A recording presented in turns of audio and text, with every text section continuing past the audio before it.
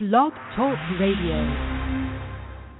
Winging it, winging it, winging it, winging it, winging it, winging it. I'm winging it in Motown. Winging it, I'm winging it in Motown. Winging it, I'm winging it in Motown. Winging it, I'm winging it in Motown. Winging it, I'm winging it in Motown.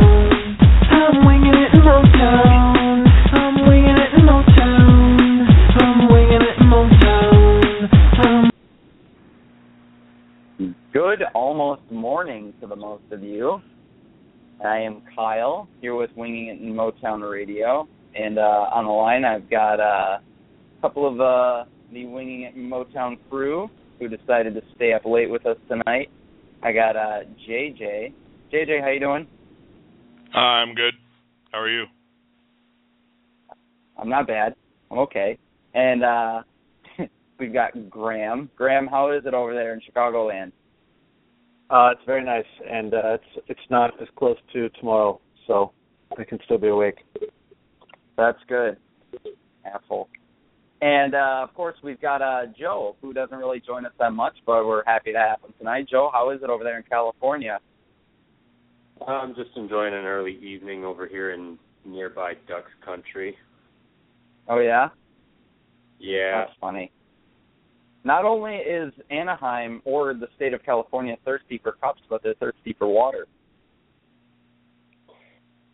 Come on. That was a good joke. Well, whatever.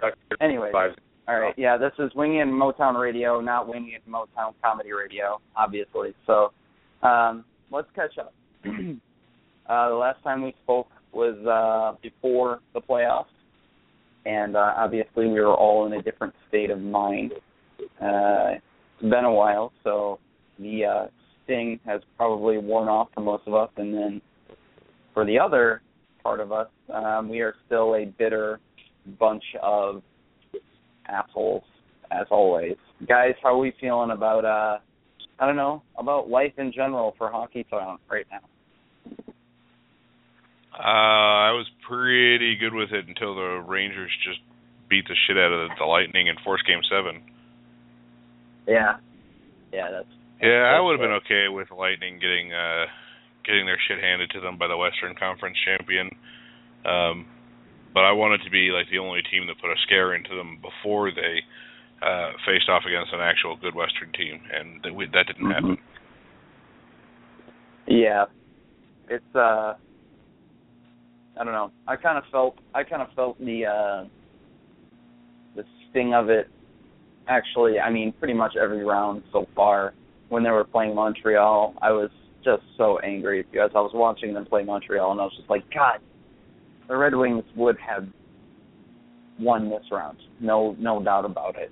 Like, the Montreal Canadiens, while they're a pretty good team, are so heavily flawed in the system that they run. And, you know, it is what it is. What about the rest of you guys? How are you feeling about hockey in general? I'll be pretty happy if Chicago loses tomorrow. Not because I want Anaheim to win, but just because then my Facebook feed will be back to normal. That's the funny thing. Yeah, I for like the longest time before that series even started, I was like, I just want the Blackhawks to win. It'd just be way better. And now that the entire round has progressed and all of the shit has happened, I'm just like, damn, I just want the Ducks to win because fuck the Blackhawks. I can't stand this team. It's just I can't even pretend to like them. It's easier to pretend to like the Ducks. If I didn't live here, I'd probably have no opinion of the Blackhawks whatsoever because I've insulated myself against most of the meatheads like on Twitter. So only the Blackhawk fans that I follow are the good ones. But I mean, just in general life, I can't get away from them because I interact with them through work and stuff like that. So when Toews scored, I made the mistake. When he scored the second one, I made the mistake of looking at Facebook and how clutch he is, this and that. I'm like, you know who scored a goal like that one time in an even clutchier situation? Dan Cleary. Dan Cleary scored a goal like that in a Game 7 as the game winner. And so Jonathan Toews equals Dan Cleary for clutchiness. Actually, Dan Cleary is more clutch. So, but I didn't put that out online because, I mean, that's a stupid thing to say, of course. I mean, I don't believe that for a second, but I thought it, and it made me feel better. And then Anaheim won, and then I felt much better. Like, way to waste it. You should have done that, because Dan Cleary is a great litmus test for Chicago hockey fans. Mm-hmm. Like, I know we don't really like to do the, you can't name the last three captains of Fort Taves, you can't really be a true hockey fan. But if a Chicago fan doesn't fucking hate Dan Cleary, that's a bandwagon fan. For sure. Absolutely. Yeah. That's the one good thing Dan Cleary has done in his career. That's probably it right there, and for obvious reasons. But anyway, Joe, how about you, buddy? How you feeling? I've kind of been zombie watching the rest of the playoffs just because. Oh yeah, for sure. I can't take my eyes off hockey, and all the fun just seemed to go out of it when Anaheim eliminated Calgary. When the Red Wings are gone, it's like, okay, Calgary's fun, Hoodler's there, and they just get soundly ruined by the Ducks. Yeah, well, I mean, that was pretty much. I mean, they made it further than what they were supposed to make. Like, they probably. I mean, Vancouver, I don't know if they're necessarily a better team. I think they were a much deeper team than what Calgary is. But Calgary just had that top line that was just soaring and whatever. But, yeah, it was pretty much to be expected that Calgary was not gonna make it out of the second round. And if they did, they would have gotten just blasted by. I mean, I'm sure Chicago fans would have loved that, but whatever. Yeah, so I've been doing the same thing, kind of just zombie watching. Definitely kind of watching with the corner of my eye, not really paying attention to it as much as I usually would, just because I'm so tired. I'm so tired of the, I don't know, so tired of not watching my team past the first round, I guess. But anyways, let's just get in. Let's get into what we got going here. So we've obviously, some of us have recovered, some of us haven't. But the thing is that, I mean, as it stands right now, I still think Detroit is one of the teams who have given Tampa the biggest scare. Just the way. I mean, obviously, Game 1 was a great win, but it was not the way you want to win. Anyways, I'm not going to go through each game, but I mean, is there a sense of pride with that? Like, as a Red Wings fan, does it even matter at this point? Because if you ask me, sure, I feel great that we gave one of the, the best team, in my opinion, in the Eastern Conference, a good scare. Yeah, that's great and all, but it doesn't matter. I don't have any serious pride in it. I'm not going to go around the internet, waving a flag, saying, haha, fuck you, Tampa, we gave you a good scare, I mean, it is what it is. And, what matters in the end is winning, and the Red Wings couldn't do that. So there is no pride. I am a prideless bastard, and here I am now asking you guys how you feel about it. I mean, it's after seeing what Tampa did to Montreal, I mean, it was kind of frustrating because, I just thought if Detroit could have just gotten, honestly, if they had scored one goal in the first two periods of Game 7, I think they would have won because they were clearly the better team up until Coburn scored. And then, Tampa they got life after that. I have no doubts in my mind they would have beaten Montreal, and they'd be playing against New York. I don't know that they would have beaten New York. I mean, New York's a good team, but seeing what Tampa's doing to New York and what they did to Montreal, it made me feel, I guess, decent about how Detroit played against them. Because, I mean, Detroit shut them down really well. They just, it's kind of the same old thing where they just couldn't overcome the mistakes that they made because they're not good enough. They're not talented enough to do that yet. I think it's positive on a go forward basis. It's frustrating because they lost in the first round again, but with everything that's happened since then, and we'll get into more of the reasons why, but I'm looking forward to next year already. That's not normal for me after a first round exit. There's just something about this, the way they played. Everybody thought Tampa was just going to roll Detroit like no problem. Just to win. Yeah. It was, Tampa in 4, Tampa in 5. I think that was the one series that everybody was predicting that not only was Tampa going to win, but they were going to win very handily. And Detroit, they went toe-to-toe with them throughout the whole series. So, I'd still prefer to be watching them play now. I don't think they're in the class of any of the Final Four teams, but they could have been there. Which is funny because I think that the Rangers play a product of hockey that is absolutely boring in most games. Like tonight was obviously a little bit different. They put up 7 goals or whatever.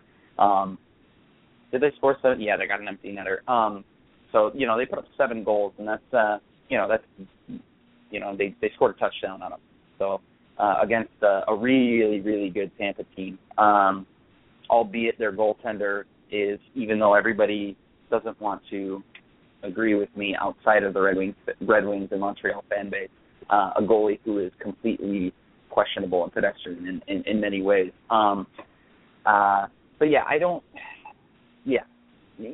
my opinion on this. I feel good that they did that, but at the end, you just want to be playing hockey in late May, early June. So what about the rest of you? JJ, Joe, the Triple J, what do we got? You guys pretty much said what I'm feeling. I don't know. The series was just really strange to watch because I was happy that we were winning games and we took series leads, and Game 4 was frustrating, but the idea that Luke going down with an injury was probably the reason we did not win that series. Go up 2 games to 1. And then have 3 chances again to win the series, which didn't go so well last season. But have another kick at the can. But it's just weird to think about how that series progressed, and especially now that we're going to have a new coach, and that who knows what's going to happen with some of the roster and the guys that are going to be those guys are going to be deployed. It's just weird to think about. Yeah, we'll definitely get more into that as the episode rolls along. That's for sure, because obviously that's a big deal. But JJ, I don't know. Do you feel any pride, or are you just sitting over there, just stewing? Yeah, it's more of a bitter resentment than pride. Right. Because watching the way the rest of these series have gone on, I don't think that the Red Wings would have beaten the Rangers in the conference finals, but I would like to have seen if they could have, and they didn't. And right. There's nothing to be taken away of we almost beat you, sucker. I almost took you out. Well, that didn't mean anything. But fortunately, there aren't really enough. There aren't really enough Tampa fans that I have to deal with that. So, oh well. It is what it is. Series is over. Mm-hmm. The Red Wings were not good enough. They have not been good enough in a few years, and things have to change. So, I'm not down on the team. I think that that the changes that we'll get into pretty quick are a good thing. But yeah, it gives me hope, just not pride. Right. Yeah, I think this is a perfect transition into the next topic that we're going to cover. You see, any other year, let's say, okay, so obviously Mike Babcock is gone after 10 years. Okay. One of the best coaches in hockey, one of the best minds in hockey today is moving on to the Toronto Maple Leafs. Think what you will. he wants a new challenge, blah, blah, blah, all of that stuff. Support him and all that. Really thankful for him for what he did for us over the last 10 years. But at the end of the day, to put it in a very, I don't know, I just want to say maybe not so, I don't know, whatever. Let me just go ahead and get right to it. He can go fuck himself. Anyway, so if we were going into next year with Mike Babcock at the helm again, would we feel any different right now than how we do without him in the future plan? And my knee-jerk reaction is I would feel way different than how I feel right now. I would feel probably like, all right, well, we've got the same system intact, which is whatever. We've got the same, tactic of deployment, which is questionable. So, yeah, I think if Babcock was staying here, it would be, obviously a good thing. But at the same time, there would be that definite, okay, how many years has it been since we've actually contended and actually, made a push? Whereas now, it's like next year, they could certainly fizzle out and not even make the fucking playoffs. But I'll worry about that when it happens. Right now, what I'm seeing is there's a whole humongous change that Red Wings fans, I don't even think are comprehending right now that it's going to happen. And whether it's good, whether it's bad, or whether it's, one of those things that just takes time, which I think it's going to be that. Certainly, whoever ends up taking the coaching position, Blashill, it's going to be, it's going to be a progress. It's not going to be like a, jump in and, hey, we're contenders again. No, there's still a lot of stuff that needs to be done with the core of this team, largely starting to maybe shift the overall dependency on the current core of players. Your Nicholas Cromwell, your Henrik Zetterberg, your Pavel Datsyuk. These guys are getting older, obviously, and they can't be leaned on like they used to. And that was very obvious in the first round of the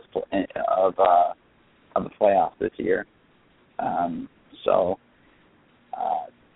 Big transition here. Babcock leaving.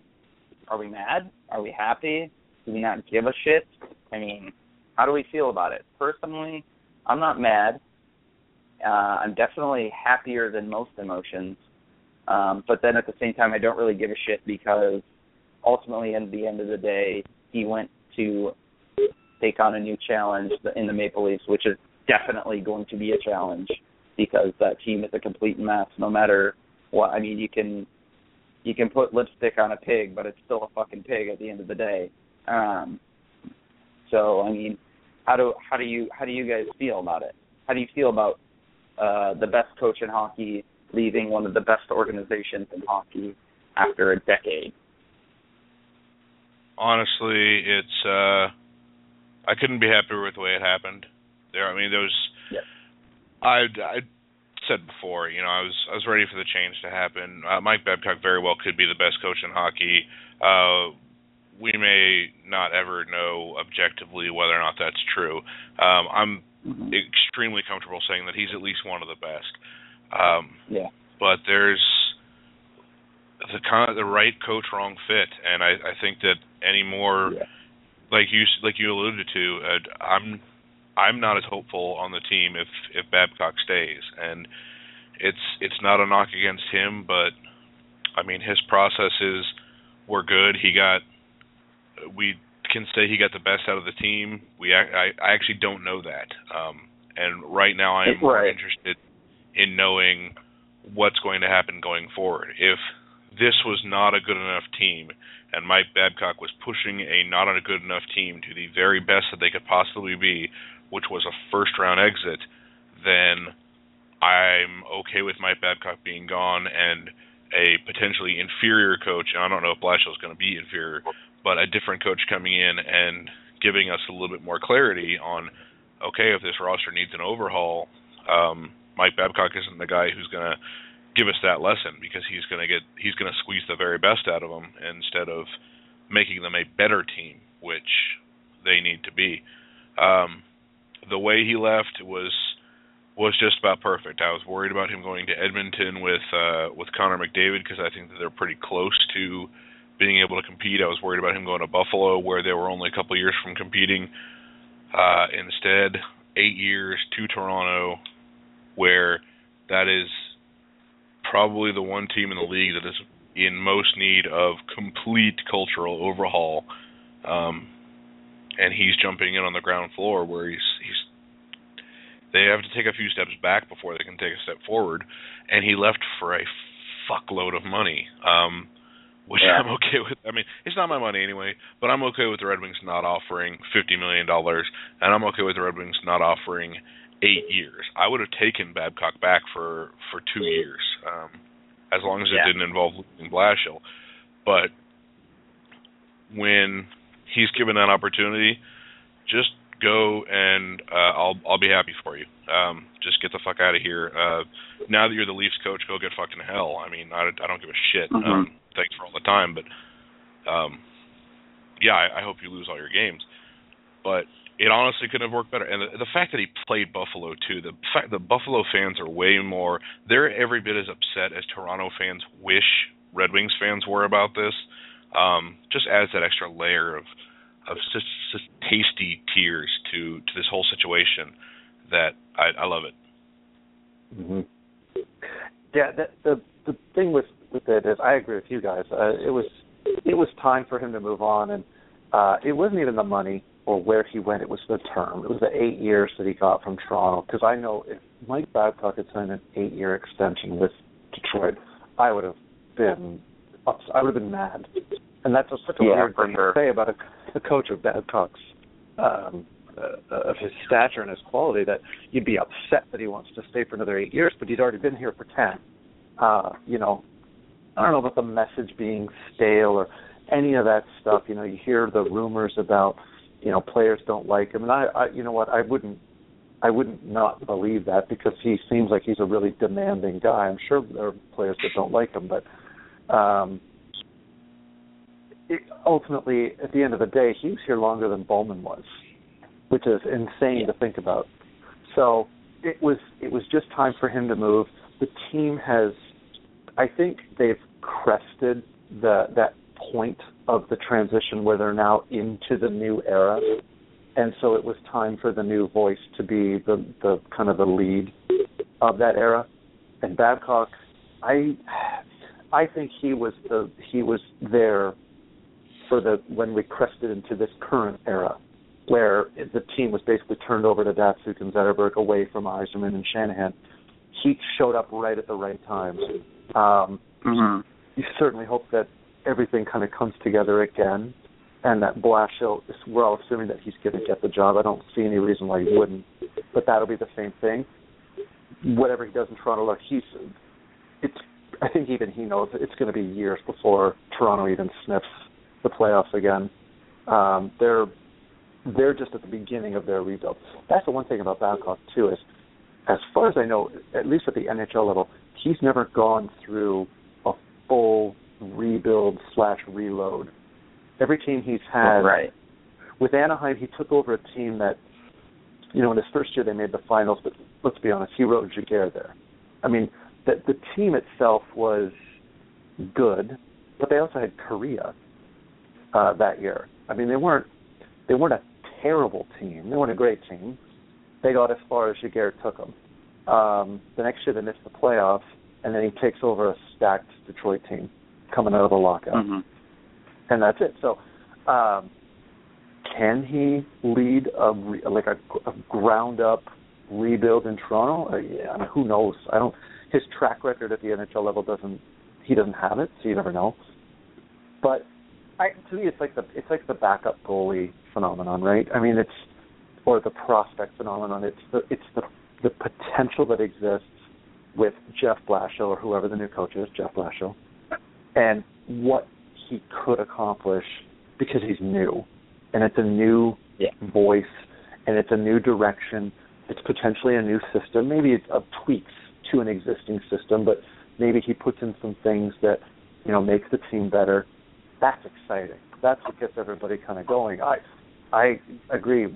If keeping Mike Babcock had resulted in losing Jeff Blashill, I think I would have been more upset about that than anything else. Yeah. Well, yeah, because you got to think, the Red Wings are in such a point right now where what happens right now matters a lot, but what happens in the future, I would argue, probably matters just as much, if not even more, because of the way they've kind of gone about things over the past decade, with the retooling, not so much rebuilding, but just kind of like the rebuild on the fly sort of tactic, which I don't think is a bad idea. It's it's not the conventional way to getting your team back to being a contender in the eyes of many, but I think what happens now it matters a lot, but what happens now needs to absolutely 100% benefit the future, because right now the team is not a contender. They're quite a ways off, and that's obvious. Nobody can argue that, because that's the truth.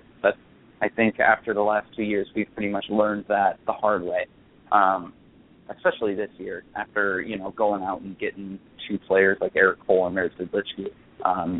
Anyway,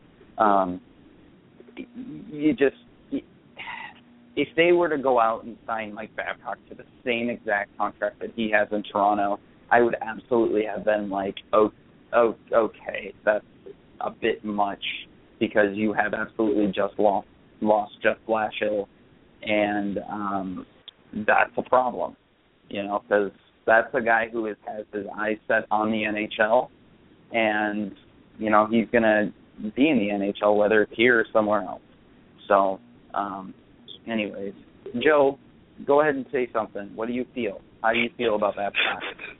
I'm not as uncomfortable with the idea of Babcock potentially staying if he had. I think Holland handled this whole situation pretty masterfully. Absolutely. Yeah. I think he did a really good job. Yeah.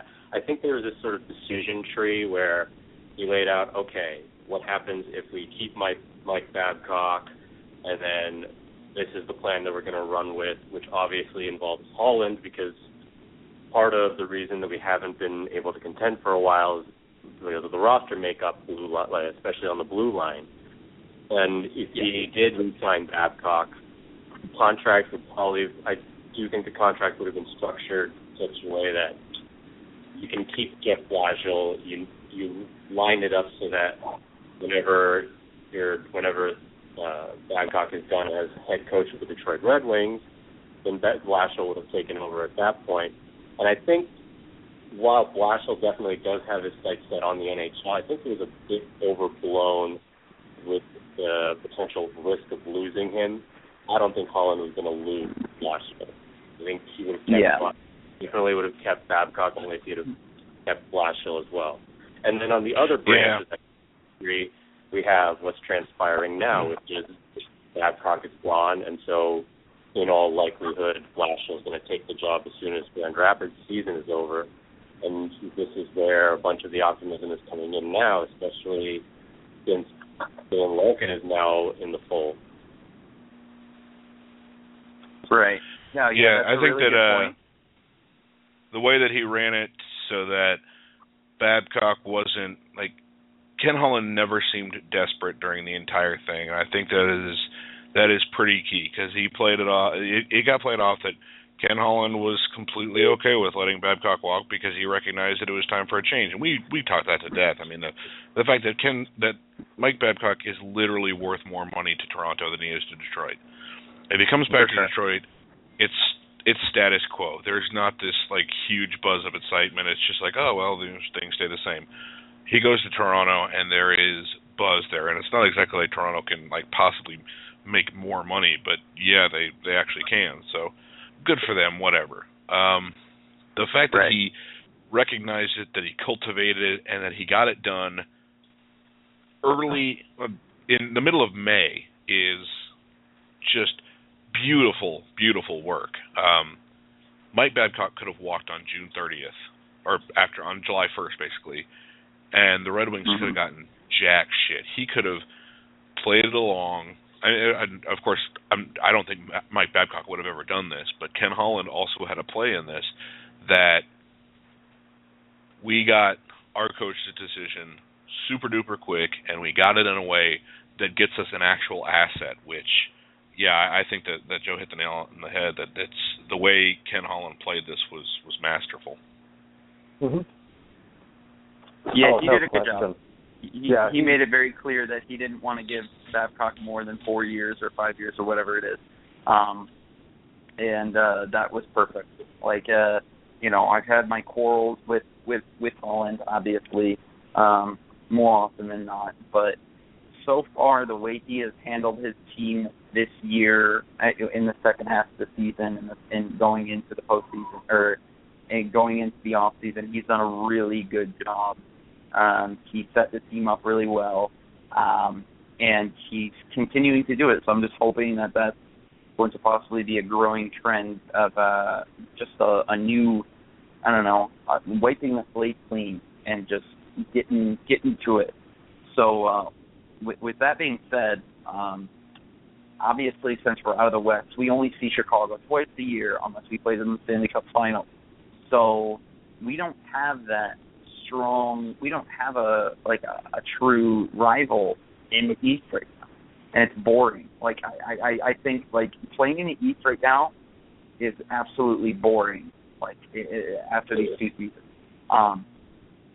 do you guys think that this whole Babcock thing maybe will strike something up in maybe rekindling that old original 6 rivalry between the Red Wings and the Maple Leafs? Because I sure as hell hope so, because that would be a lot of fun. And I really hope that sort of what players start playing with. What?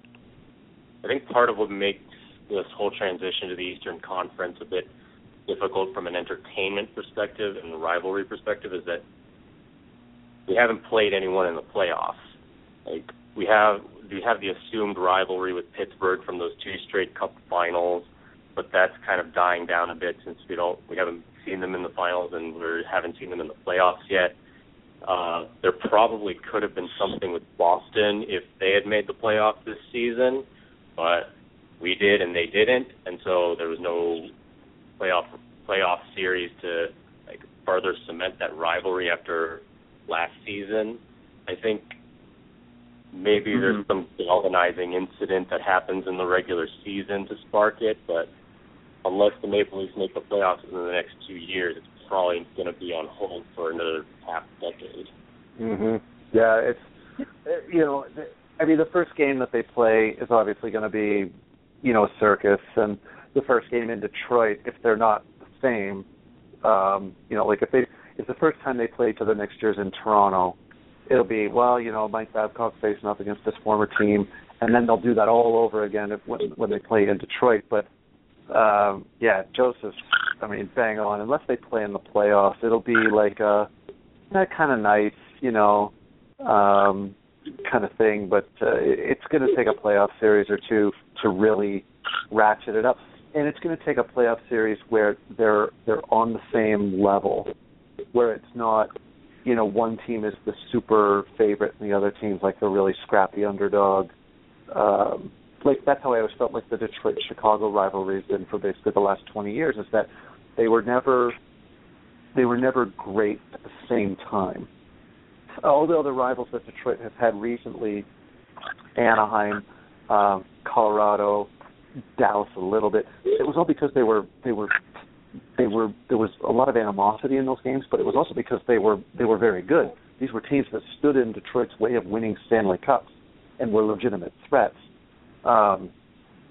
Until they do something, I think it's going to take a couple of years for Detroit to develop a true rival in the East. Joseph said Boston. Boston is always going to have Montreal, though. That's the problem. It's like that's always going to. It's never going to get to that same level of intensity, I don't think. I think that the possibility does exist that they could develop a rivalry with Tampa. Tampa really doesn't have a rival because Florida sucks. And that would be their one true kind of natural rival. But I could see Detroit and Tampa remaining good for a number of years and playing each other in the playoffs multiple times, where they're, and if those series go 6-7 games all the time and they're really close, that's I think where you get a rivalry there. So Tampa could be one, Montreal could be one a little bit, Florida honestly could be one because Florida's going to get better, and then Boston's going to suck in a few years anyway. So I wouldn't even worry about them. And then who knows with Buffalo? I mean, they might get good, but I think they'll just be annoying. Yeah. Yeah, so I'm not really finding it hard to hate our division. Like, I understand, like, we don't really have rivalries with these teams yet. I don't know if, and that's the thing, is in the parody hockey league, I'm not sure that the real, like, true slobber knocker rivalries that I love, like I'm not sure we're going to see a Detroit-Colorado rivalry again because it's so hard for two teams to be that good for that long to get that going on. I mean, even like the Chicago-Vancouver rivalry had, that was a pretty blood-boiling rivalry for a couple of these seasons. And Vancouver fell apart, and now it's nothing. So, but like I hate the Leafs because I hate their jerk-off fans. I hate the Bruins because I hate their jerk-off players. I hate the Canadians because I hate their jerk-off luck. I hate the Lightning because I hate their jerk-off being better than us. I hate Florida for all sorts of reasons. I hate Ottawa gets overlooked as a hate team too. But yeah, I fucking hate Ottawa. Like Chris Neil, Johan Franzen shit. Yeah, it's fair. It's fair to call our division aside from us, a bunch of shit goblin toilet feeders, like I did in my outline. Yeah. Okay. All right. Well, we'll always have the rivalry among fans. I mean, I'm good at hating other teams, so. Oh yeah. I'm never going to struggle with fun ways to dislike people who aren't fortunate enough to be the Red Wings. That's just what I do. For sure. Of course. So, now that we've covered that, who's going to take over for Babcock? And don't say Dan Lyles, I will hang up my phone. Pizza boy. It could literally be anybody but Blashill. That's a goddamn disaster if it's not Blashill, right? Yeah, no, absolutely. I think the only one that I would even remotely not break something if it happened would be Bylsma. And even then I would still be pretty upset. I mean, there's no reason not to give it to Blashill at this point. He has earned it. So, unless he walks into the interview with Holland and just drops his pants and shits on the desk and then rubs his finger in it a little bit and then walks out, really, why else wouldn't he get the job at that point? So, he knows all the players. He's doing the same system that they play in Detroit for the most part in Grand Rapids, from what I know about that. He's obviously having great success in Grand Rapids because they're in the Western Conference Finals for the second or third time in the last 3-4 years. Certainly, they've done really well. Certainly second time in the last 3 years. So, there's not a coach that's out there that I would think, where I would think about Blashill and go, yeah, but what about, there's nobody. There's literally nobody left. Right. Yeah, I feel the same exact way, obviously. I feel that we've gotten to the point as a team with Datsyuk, Zetterberg, and Kronwall. Those players don't need to be coached. They can pretty much lead by example. That's pretty obvious. But we've got a whole slew of young players who need a mind who knows them, unlike Babcock.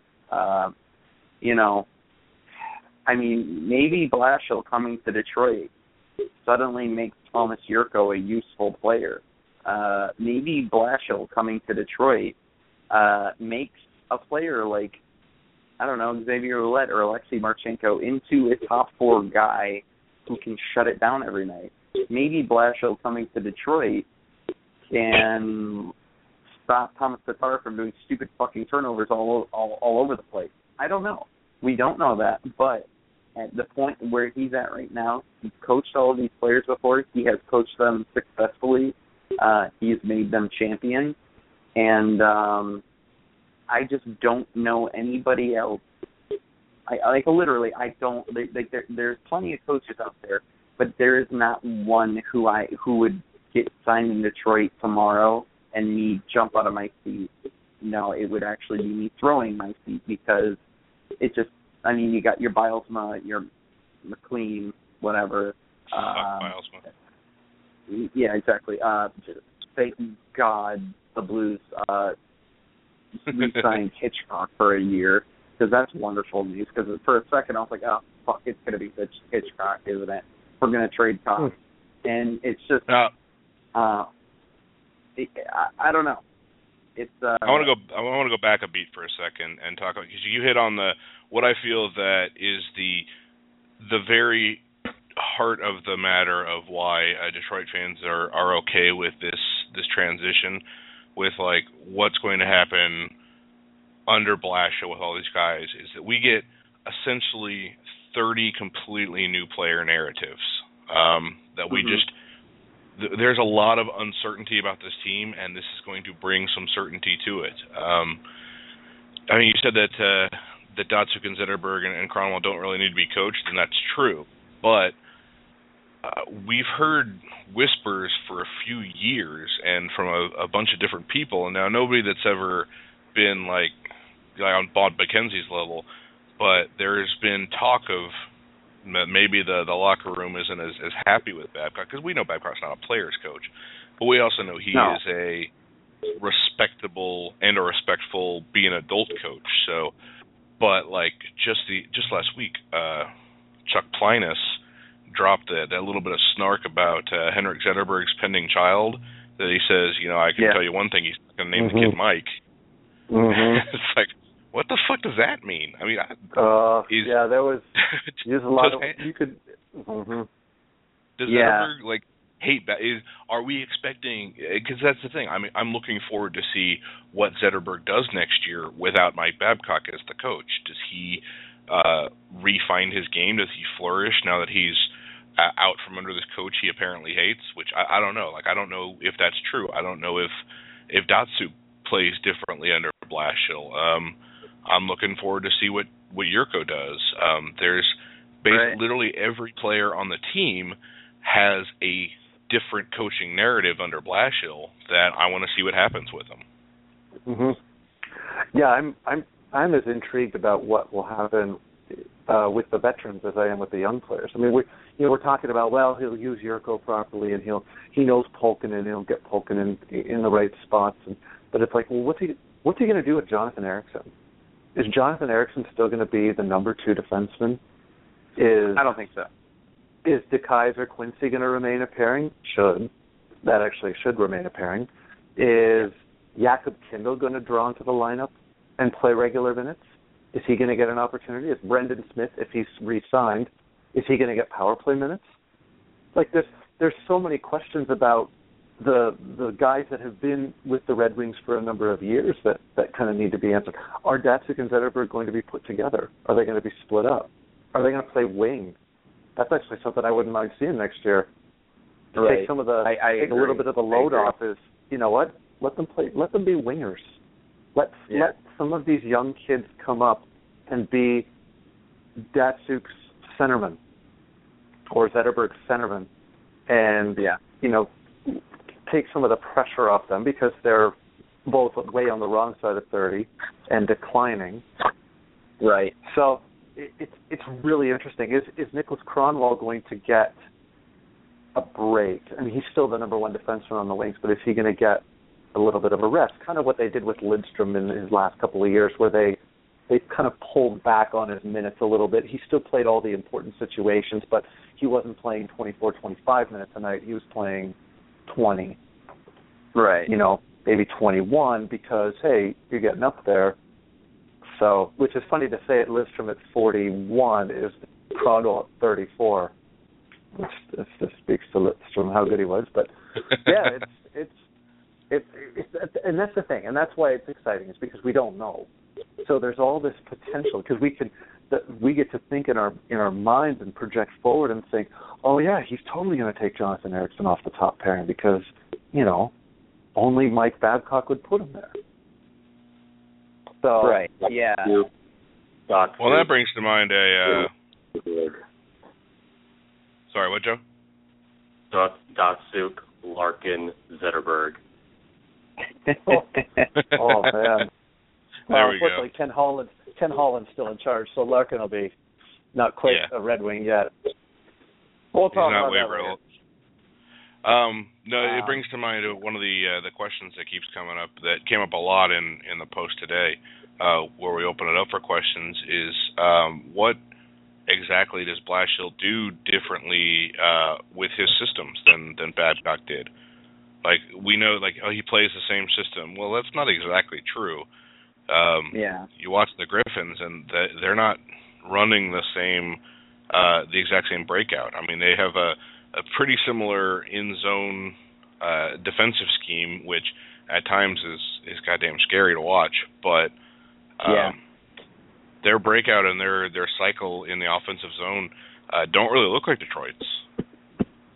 I mean, they look similar. Yeah. I mean, they do look similar, but it's not the exact same thing. Right. Yeah. No, it's definitely different. And there's no lie about that. Yeah. I mean, I don't know. I mean, I'm with you guys. I think starting to shift the older guys, our aging core, which we've hung on so long for a right reason. I think probably, it's probably the best bet to just start pulling back on that and start maybe putting a player in the center who is better suited for it, like your Riley Sheahan. And then, I mean, literally outside of that, I don't know. I mean, because we don't really have any other centers that are at the NHL level who are ready to do that. So that kind of leaves a little bit of a problem there. But I certainly think that would be a good idea to look into whoever the coach ends up being, which, I mean, at this point it's pretty obvious who it's going to be. So yeah, I think there's a lot of things to be taken into consideration. Jonathan Ericsson should be a third pair defenseman, and I don't think that's even close. Like, I don't think he should play more than 20 minutes a game. I don't see it, and that's that. It's like, you look at the stats, whether they're basic or fancy, and then you look at the eye test, and it's just like, this guy is not a top pair guy. I don't give a shit who says that he is. He isn't. I think there are a lot of questions that still need to be answered after the coaching thing has played out. Joe, say something, for Christ's sake.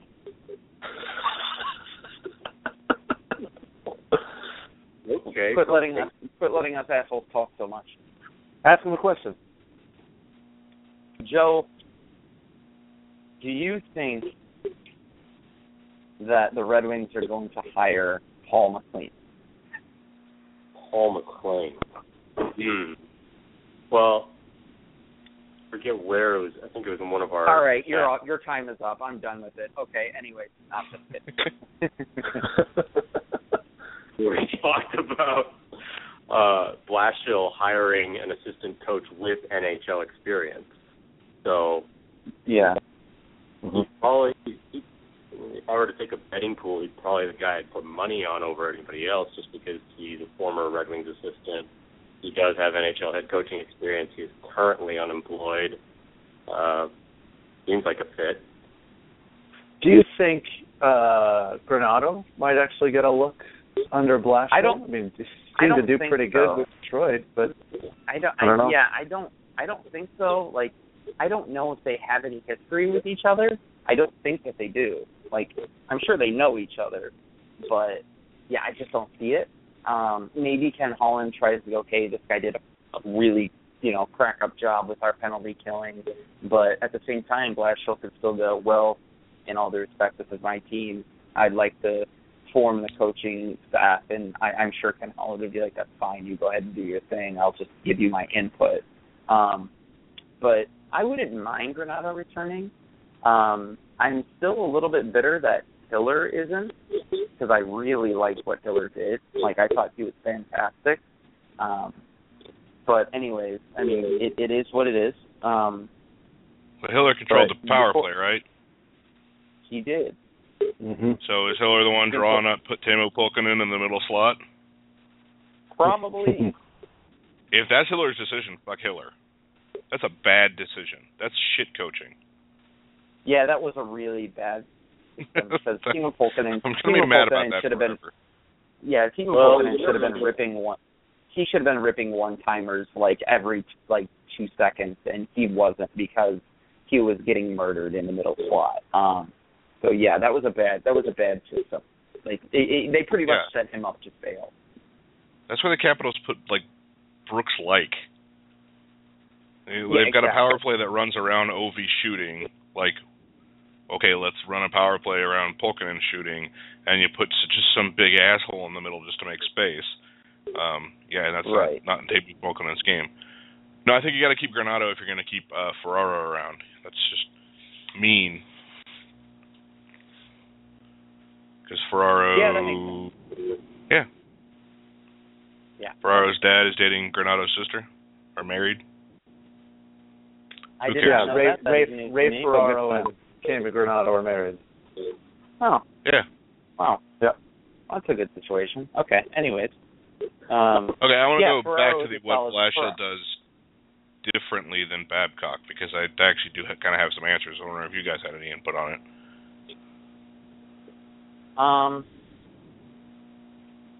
What would he do differently, you mean? Yeah, because here's one of the things he does the same. The concept of having the big stay-at-home guy with the mobile defenseman from the Red Wings down to the Griffins, the exact same. He's got Lashoff with Jensen.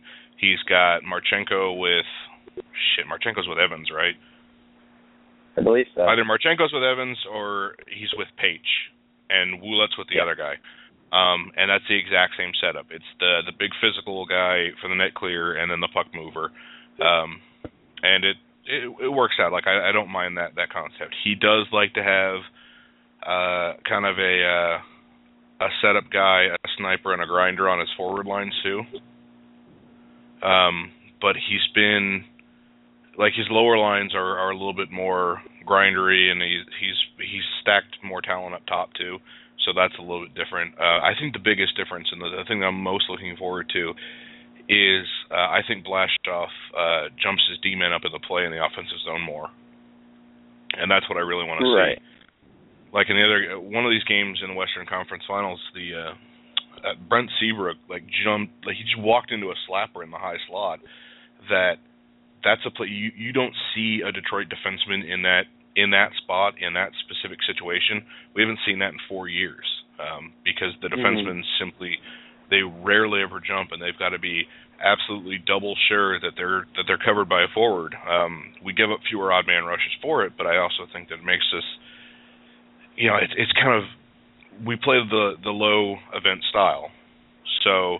Right. We don't give up as many shot attempts, but as a result of creating a system that we don't give up as many shot attempts, we don't take as many either, because we're not taking those risks in the high reward areas. And I'm okay with taking more risks in the areas where it leads to rewards, especially as far as it comes to defensemen jumping into the play to create shot attempts. And I think Blashill does that better than Babcock did, or more than Babcock did. Yeah, I agree. And I also, this is completely unrelated, but to me, I feel really comfortable with a former goalie coaching this team because of the goalie controversy we've had. I don't know if it really correlates with each other, but I know that a goalie knows how to coach a goalie. And not saying that Babcock doesn't know anything about goalies, but I think that might definitely help, because obviously Mrazek was a fucking monster under Blashill, and Mrazek was still pretty damn good under Babcock. Jimmy Howard was good under Babcock, but then had his shit the pants moment. And I just hope to God that's my biggest thing is I hope that brings out the best in both of them for the better of the team. But anyway, we could dish on coaches in Blashill and changes for literally the next 4 hours. So let's just try to move along to a different topic here, which is the Grand Rapids Griffins, which is related. They're currently in the Western Conference Finals, tied 1-1 with the Utica Comets. Lost game one, kind of a frustrating game.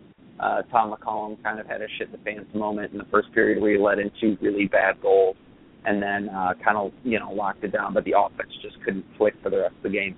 And then game 2 happened, and our Lord and Savior Dylan Larkin scored 2 goals in the first period, and they won 4-2. And all of a sudden, things are looking a lot different for them. So we all know the story. Dylan Larkin, drafted 15th overall last year, was committed to University of Michigan, had a great season as a freshman, played a shit ton of hockey this year. He played University of Michigan all the way through, the Big Ten tournament. He played in the World Juniors. He played in the World Championship. And now here he is playing in the AHL. The kid just wants to play hockey, and I respect that.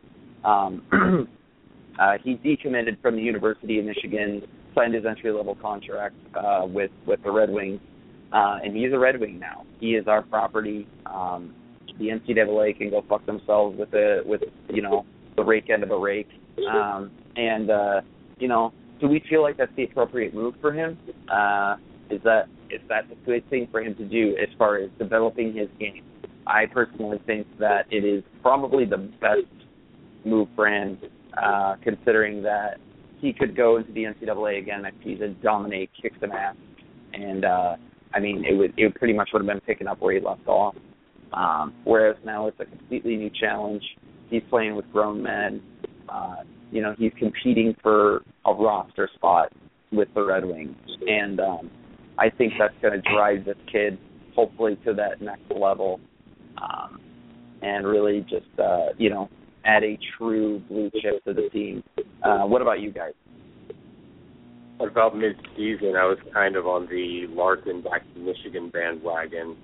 And even before the World Championships, I was still thinking, he's probably going to go back to Michigan because up until now, his only real options, if he signed his entry-level contract, would be Grand Rapids. And I'm thinking, well, it is a higher level of competition, but you're passing up on a university experience. You're going to be riding buses anyway. Might as well develop in the NCAA ranks where you're playing against some kids, but you're also playing against a bunch of overages as well, a bunch of 22, 23, even some 24-year-olds. So not exactly grown men, but it's also not the CHL. Yeah, I think that I was for a long time on the bandwagon of him returning to the NCAA, and then he played in the World Championship. While he didn't put up a ton of points, I think he played really well, and he showed that he can compete at the professional level, and I think that showed him that as well. And after the World Championships, I was like, he whatever way he decides to go, that's probably I would probably prefer him to go pro sooner rather than later. And he made the right decision, I think. He's made an impact for the Griffins in the 2 games that he's been here. And hopefully he makes other players better like he always has at every level he's played at. I'll tell you one thing, watching yesterday, Mantha looked a lot more noticeable than he has before.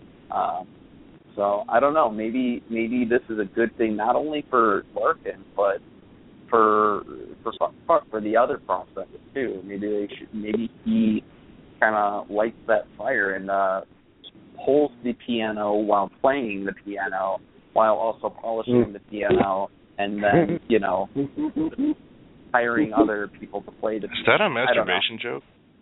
It might be. I don't know. This is a late night with Winging It in Motown. I think it was like go with a Fabulous Baker Boys reference, like Michelle Pfeiffer singing on the piano. It's a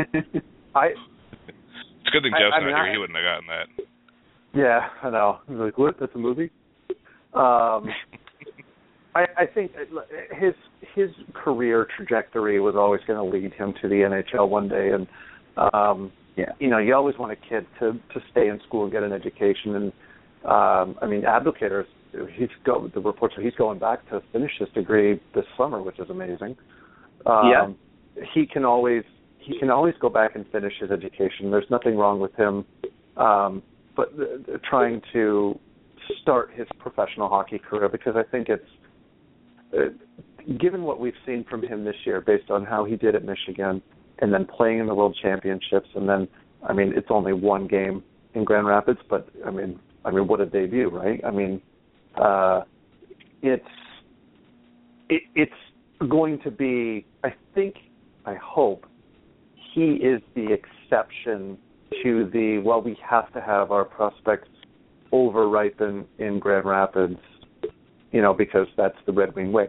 I hope that if this kid in a year looks like he just does not belong in the AHL anymore, regardless of what his waiver options are or anything like that, that they bring him up and start his NHL career and just, get him going. Because I think that's part of what the Wings need to do going forward, is bring up younger players earlier and keep them while they're still cheap and are contributing. Yeah.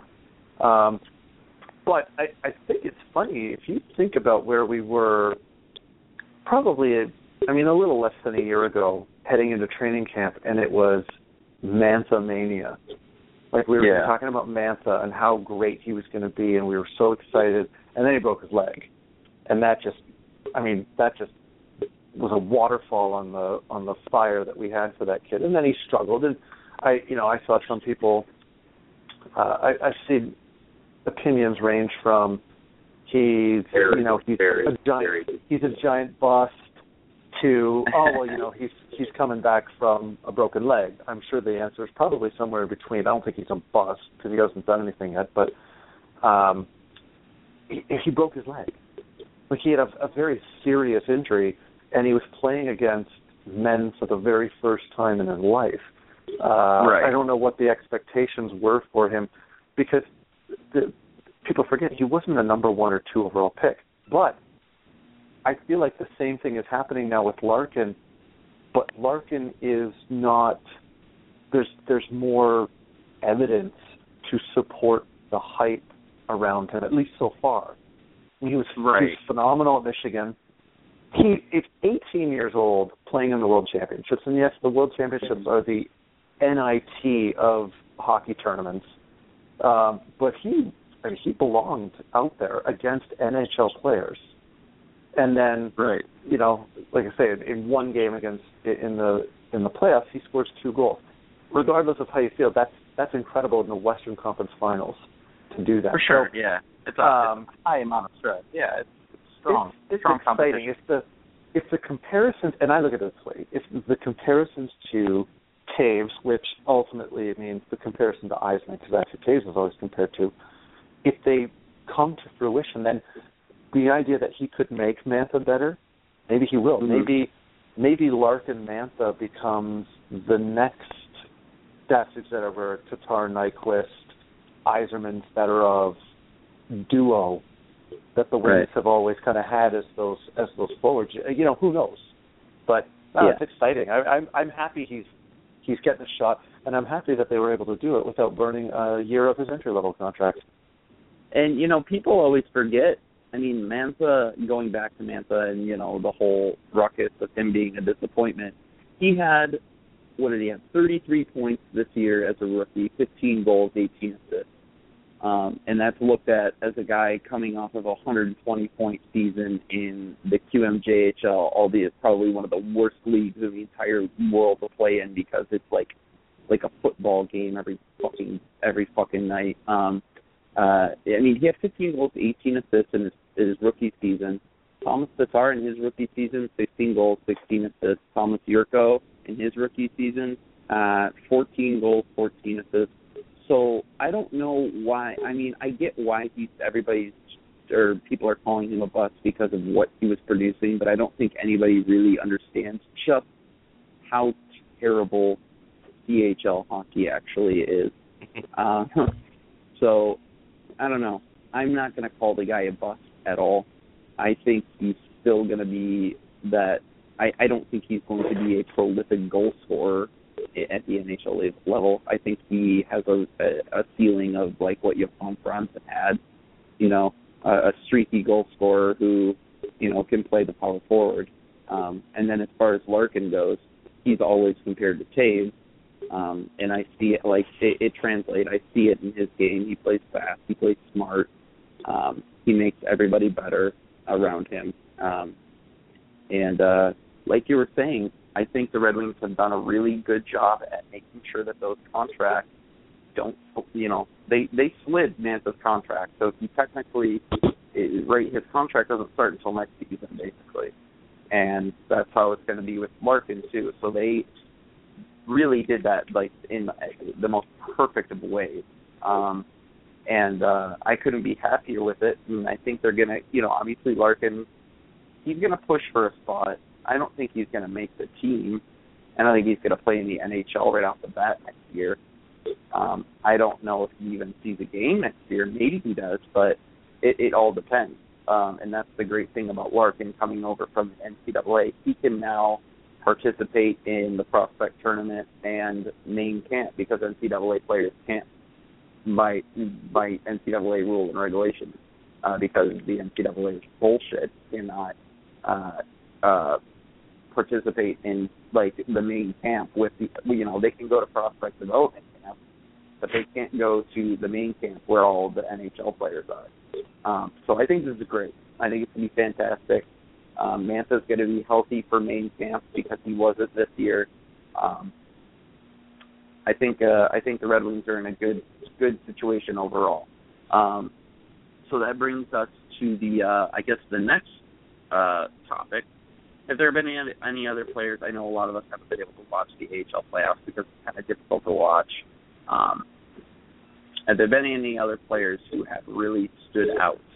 For me, the obvious ones are Tyler Bertuzzi. Tyler motherfucking Bertuzzi. Just the absolute shit tech that he is, who can just, score. He's done a hell of a job with the team, and I think, you can obviously say Timo Pulkkinen, but we all know that Timo Pulkkinen is playing in a league that is well below him at this point, so obviously he's going to do his thing. But yeah, Tyler Bertuzzi, that entire trade that brought Bertuzzi and Mantha here is turning out to be one of Ken Holland's best, I think, in terms of drafts. He's been absolutely fantastic for the Griffins so far. What are your guys' thoughts? Well, here's the whole thing about prospects, because you moved over before talking to me on that. I've only been paying attention to prospects for the Red Wings for the last few years. Like I don't really know that I'm an expert on the process of bringing them up, but like Graham said, you want to bring them up a little bit younger. I think that they have shown, like with Yurko, who was waiver exempt all season long, and he stayed with the team because literally he didn't have. Really, there wasn't anything left to learn at the AHL level for him. They wanted him getting used to the NHL stuff. it got to the point where we were actually like, does he need to go down to get his confidence back? But it wasn't, does he need to keep developing?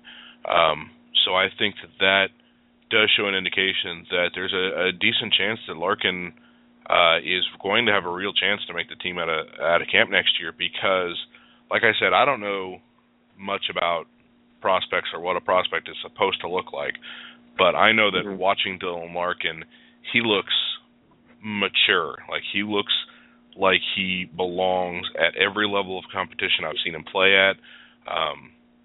He doesn't let shit get to him. He's not pivoting his head around, like looking at where he should be. He's got a sense of knowing where he ought to be at all times.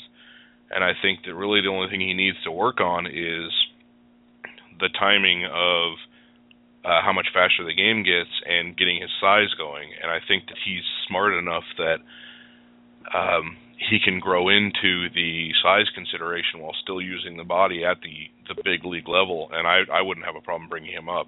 Comparing Larkin and Mantha, I think Larkin is mature. I think Larkin has hockey smarts. I think Mantha has hockey cleverness. Like, it's not really hockey smarts, but he makes a lot of like clever plays.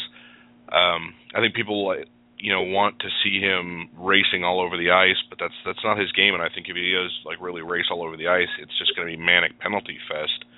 And Tyler Bertuzzi is kind of somewhere in between there. Like, he knows how to run all over the ice without taking a bunch of penalties, and he also has a really good sense of where he needs to be. And honestly, ever since Michelle posted those videos of him in camp on the tip drill and noticing him in games, he's the best net front tip artist since Holmstrom. That kid's got a talent at that, and I don't think any of his goals so far have been on that, but that's something we haven't really seen. Like, he just gets it. He gets the game. He's got 7 goals in these playoffs, and he's the kind of guy who pisses off other teams and then can score goals against them. So I'm real high on Mantha and Larkin and Tyler Bertuzzi, and that's not even mentioning Pulkkinen, who absolutely belongs at the NHL level. So I'm high on the prospects. Yeah.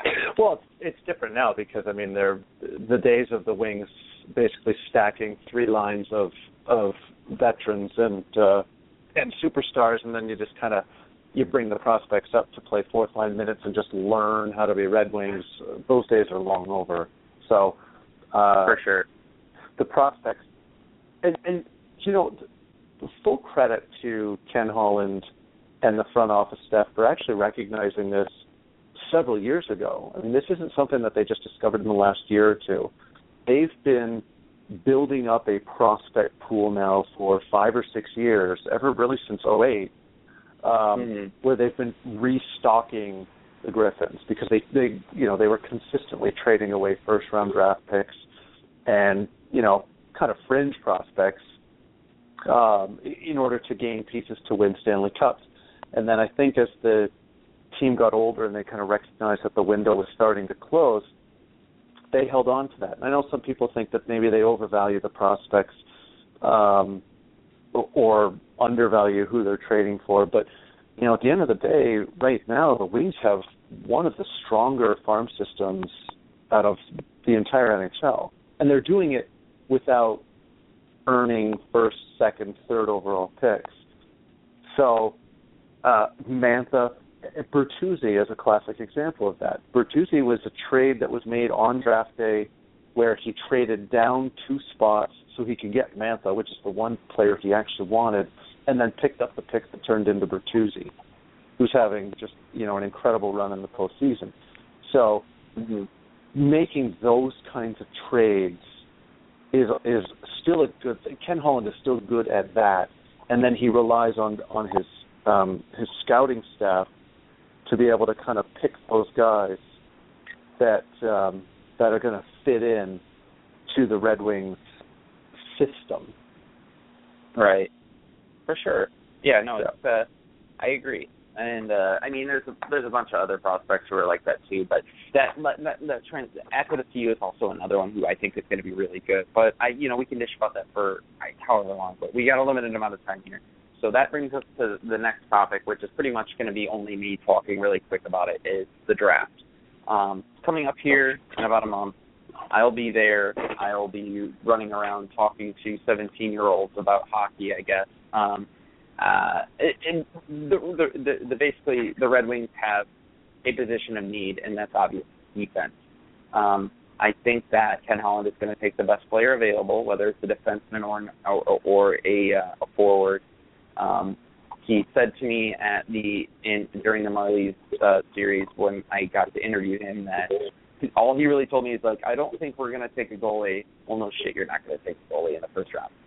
That's always a bad idea. Anyways, I think that, just to be real quick here, Ken Holland is probably going to take that 19th overall pick and trade it down to get a later first-round pick, and then that second-round pick that they lost in the Eric Folger deal. And they'll probably look to get a defenseman and another center, or just a really flashy winger like Jeremy Bracco. Yeah, I think that's probably going to be the plan. Don't be surprised if the Detroit Red Wings take a defenseman in the first round. There's a shit ton of good prospects in this draft, probably better than we've seen since the Sidney Crosby draft. So, yeah, just expect that. So moving along, we have a lot of free agents coming up. Obviously, Nyquist, DeKaiser,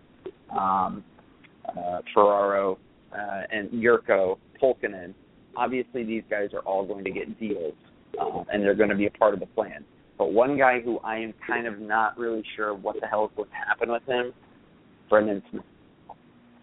Guys, do we see Brendan Smith having a future here? I mean, he's been a complete swing and a miss. He's put up as many points in the last two seasons as Jakob Kindl, and he just isn't doing it, even in a sheltered role. What's going to happen to Brendan Smith? Well, I mean, it's the back to the Jeff Blashill, situation is whoever becomes the new coach, what is he going to think of Brendan Smith? And then he'll get qualified. There's no question about that. I personally think he's going to get re-signed, and I think that I don't know what I'm basing this off of more than just a hunch, but I feel like Smith is going to get more responsibility under the new coach, at least to start, because he's at the point in his career now. He's been in the NHL for a few years. He was a number one overall pick. He should, at this point, either live up to his billing as that first round draft pick, or be forever known as a bust. Yeah. So, I think if I was Holland, I'd give him a 2-year bridge deal, essentially. And just basically say, show us what you got, or you're done, pretty much.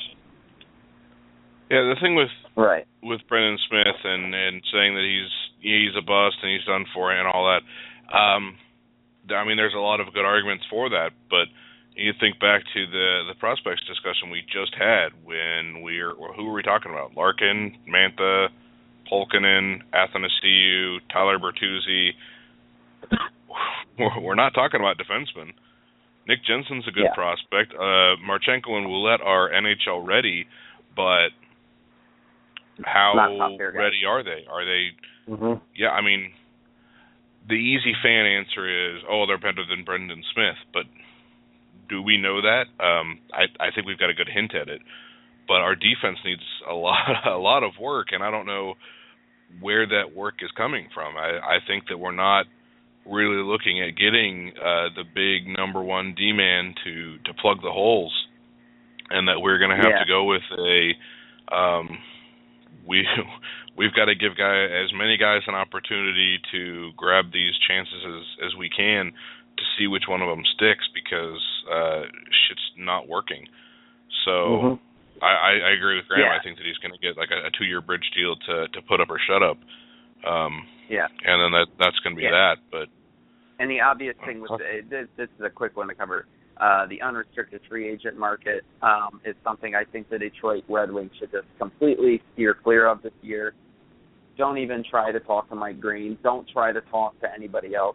I don't see anybody who is going to, I mean, they'll help now, but, I mean, realistically, you're going to sign Mike Green you're going to pay him $6 to $7 million a year.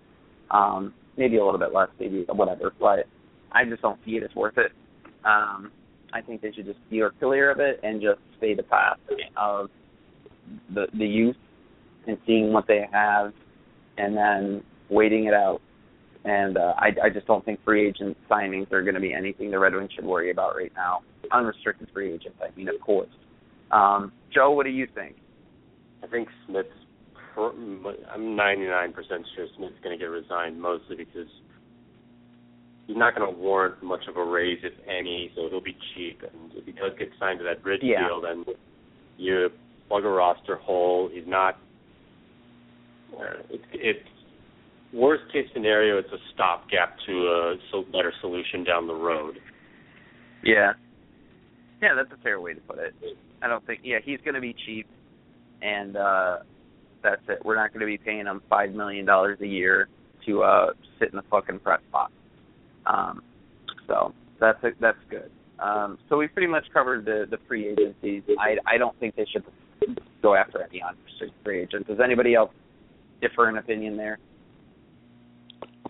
What if Jeff Petrie can't get a deal with Montreal done? Okay, yeah, fine. That would be nice. But I mean, how nice would it be? Like, he's Strawman light, right? Like Strawman light. Yeah, I mean, it would I don't be know. cool. Montreal Habs fans says that he played pretty well, with but I think he's going to get overpaid. He is going to get overpaid. He's going to get $4 to $5 million a year, and I mean, if you're paying a defenseman that much, you want. I think personally. I mean, think about it. Cronwall gets paid under $5 million right now. Granted, his contract was kind of structured to be more affordable, but I mean, you're going to pay Jeff Petrie that much money to play. I mean, do you feel comfortable with Jeff Petrie as a top pairing defenseman, like a number 2 guy? Because I don't know if I feel like that. Well, Cronwall's contract was also signed a long time ago, so right. That's what I'm saying. It had a different effect on the cap than when Jeff Petrie's hypothetical contract with Detroit would have if you were to sign with us this off season. I think you give him Cronwall money with not too much term. I would definitely be, and so long as he produced from the spot, I would definitely be okay with giving him a second pair role. Right, but the thing is that with these free agents, they're going to demand term, and if you're not going to give them the term, some other fuckwagon team is going to give them that term. So that's the thing. Detroit can't go out and they can't put 6 years on Jeff Petrie for $5 million a year and really invest much in the youth because they already have a logjam at defense, and they need to figure out what they're going to do with players like Ryan Sproul, Nick Jensen, Alexei Marchenko, Xavier Ouellet, what's his name, Joe Hickett, who isn't going to be in the AHL next year. But anyway, you just need to start thinking progressively. You need to think ahead, not so much of, well, we could sign Jeff Petrie this year, but we still have players like Brendan Smith and Jakob Kindl who we don't even know if they're going to be playing. Like, we don't know if they're going to be good enough. And then you also have to make room for Alexei Marchenko and Xavier Ouellet, who are ready for the NHL and should probably have been playing all year this year. So, I don't know. It's a sticky situation. I like Jeff Petrie. I think it fits the narrative perfectly with his father being a former Detroit Tigers pitcher. He's from Ann Arbor. It would make a lot of sense, but in the same time, it's like, all right, I don't know. I mean, you're good, but I think the bottom line is that the Red Wings. Go ahead, Graham. Well, I was just going to say, I mean, there's moves that they need to make ahead of time before they can even consider bringing in any unrestricted free agents, not just Petrie. I mean, they have too many NHL defensemen, and by NHL defensemen I mean under contract. So trades would have to happen before they could even entertain the notion of going after Mike Green or Petrie. So I don't know. If that were to happen, like, I think that would happen at the draft. Which is where I'm looking forward to see what happens, because the bottom line is that the Red Wings are not good enough to compete with their defense playing like they did last year. It was an absolute weakness on the team, and it wasn't necessarily that they were like awful turnover machine shit heels. It was just like they were just there most of the game. Even the fact that the Red Wings were a pretty good defensive team who played a low event style, in general from the eye test, you feel like that's more on the way the forwards did than the defense. The defense actually made what would have been a better shot suppression team maybe not as good at that. So something has to change for the Red Wings defense if they're going to get better. Bringing in an outside guy, Mike Green he's a marginal improvement. He's a potential huge improvement. He's also potential stagnation. I mean, it's a big risk for that kind of dollars, especially with how many prospects we have in the system. Basically, you just have to hope that the Red Wings doing something differently is going to get different results. And so, we just have to find out. We can't. We have to see is Blashill going to have Jonathan Ericsson on the top pair, or is he actually going to move him down and say, you know what, kids, step up. Here's 10 games on the top pair. You're going to play tough competition, and if you can't hack it, fuck off. We're going to hand it to somebody else. You can go play on the third pair, or you can go back to Grand Rapids or whatever. We have the point where we have so many prospects that we are on a decision point with them almost immediately. And they're not going to be good enough. We kind of have to move them before the rest of the league gets word that they're not good enough too. Because that's the one. I'm kind of tired of finding out that our prospects aren't as good as we thought they were. At the same time that the entire league finds that out, because by that time nobody fucking wants him. They tried moving Kindle for a year and a half, and nobody wanted him. We couldn't give the guy away. Does that happen 3 years ago when he's still a just learning prospect? Like, teams move all the freaking time? I don't know, but it didn't work. So try something else. Right. So moving on to the next, we'll roll through these two last things real quick. Next year, Jimmy Howard or Peter Mrazek, you guys? Mrazek. Yeah, unless Howard blows him away in training camp. Probably literally, then Mrazek. Yeah, Mrazek. Yeah, I think Mrazek. I still believe in Jimmy, but I don't know, man. It's just that new hotness, that risky goaltending that he does and does it so well. That kid's got it, and I like him a lot, and I wouldn't mind it. So, whatever. Yes, Mrazek for sure. And then another one is another player who is practically useless at this point. Stephen Weiss. Probably one of the worst signings in Holland's tenure here. That's debatable, obviously. Darian Hatcher was pretty tough. Whatever. But what do you do? How do you get rid of this guy? Obviously, trading him is going to be tough because he's useless. Teams are smart nowadays, smarter than they used to be, at least. Buying him out isn't the sexiest option because of how much it's going to cost you. What do you do with this guy who? Well, it's not that much, but it's still money that it's basically still going to be like a phantom cap hit, and it's going to suck. What is I don't know. The guy pretty much admitted that he's not contributing anything to the team. At that point, it's just like, okay, well, deuces, dude. I don't if you aren't confident in yourself and you're getting paid that much money, then you're as good as gone. So I think, in my opinion, Ken Holland is probably going to try and get him out of town as soon as possible. I just don't know how he's going to do it. And I could be wrong. Maybe they fucking try and give him another role. And there was at one point this season where he was playing pretty damn good hockey, and then he just kind of slouched back down and started playing like shit again. And this time he didn't have an injury to blame it on. So what's it going to be? There's not a non-suck option with Stephen Weiss. I mean, you buy him out and you take cap hits for the next 6 years that are between like 1.6 and 2.7 million, which isn't that big a deal. You try to trade him and you end up basically making a negative value trade because you have to trade him and something else to get people to even take that on. You can waive him and put him in the AHL and eat basically almost all of his cap hit for no good reason. You can try to go after him in court for lying about his health, but that's honestly, that is not going to work. That's the dumbest fucking idea. Because you cannot win. Even if you win a complaint case that Stephen Weiss somehow lied about being hurt when he signed the contract, you lose in the court of public opinion. And so that's it.